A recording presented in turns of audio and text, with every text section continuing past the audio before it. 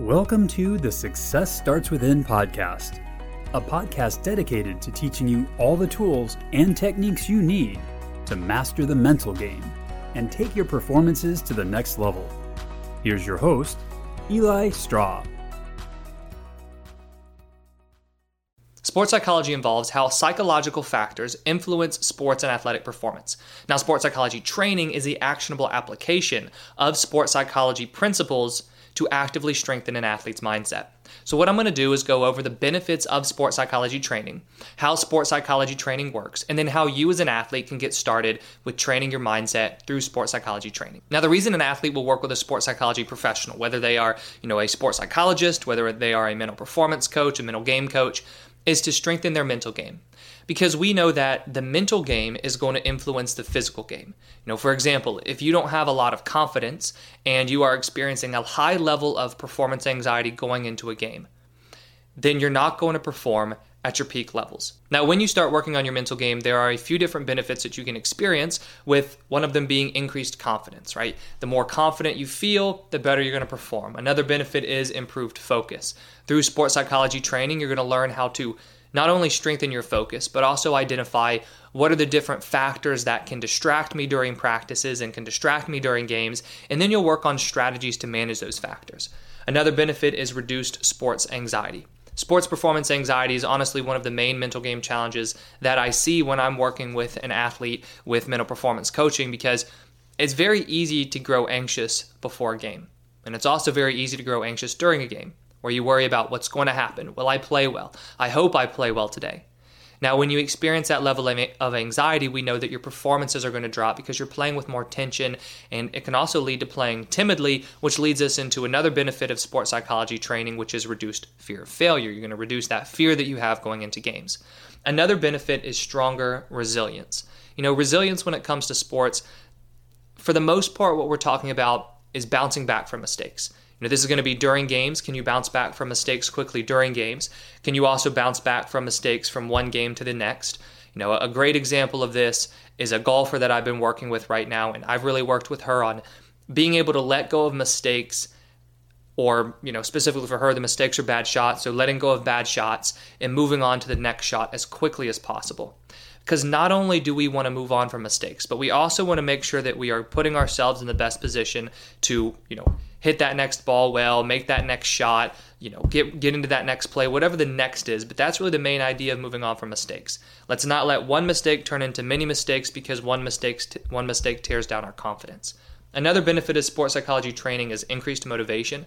So when you work with a sports psychologist or with a mental performance coach, and you're really identifying the psychological side of the game, and you're figuring out your mental game, one of the key things that you're going to work on is figuring out, okay, what motivates me? Where's my motivation coming from? This is very helpful, because if you know where your motivation comes from, you can start to leverage your motivation a little bit more, especially after mistakes, or if you've had a string of bad games, or you don't make a team. You need to really understand where your motivation comes from.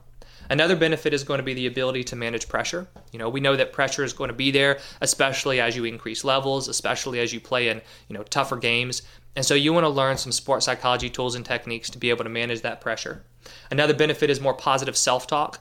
So self-talk in sports refers to just the way that you are thinking and the way that you're talking to yourself.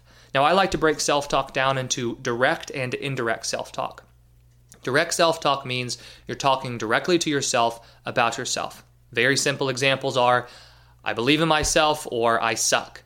Indirect self-talk means you're talking to yourself about something outside of yourself. An example of this would be, wow, that other team looks really good today, or I think we can beat them. They're an easy team to beat.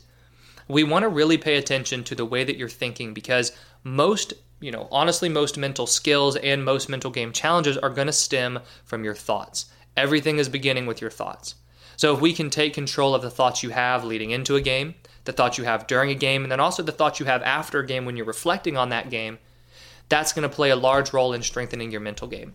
Another benefit is stronger mental toughness, and this just happens as you start to cultivate all these different mental skills. Because when I'm working with an athlete, and we're trying to build a stronger mental game. We're trying to build mental toughness. I always say, mental toughness is the culmination of building certain mental skills. So as you go through and you build mental skills with sports psychology training, naturally we know that mental toughness is going to develop as well.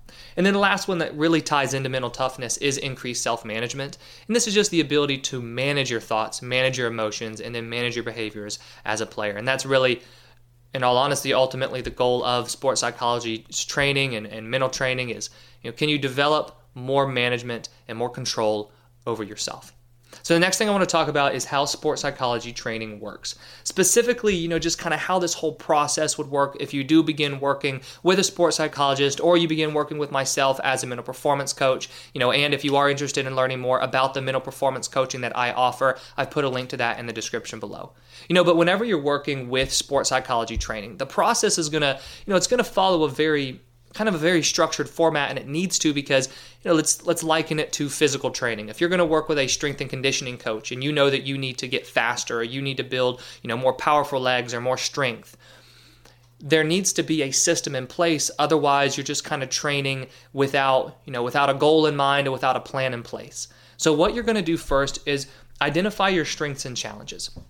And this is where, when I'm working with an athlete, I always begin with an assessment, and then we begin with a deep dive session to really get a good idea of, okay, right now, what are your strengths as a player in terms of your mental game?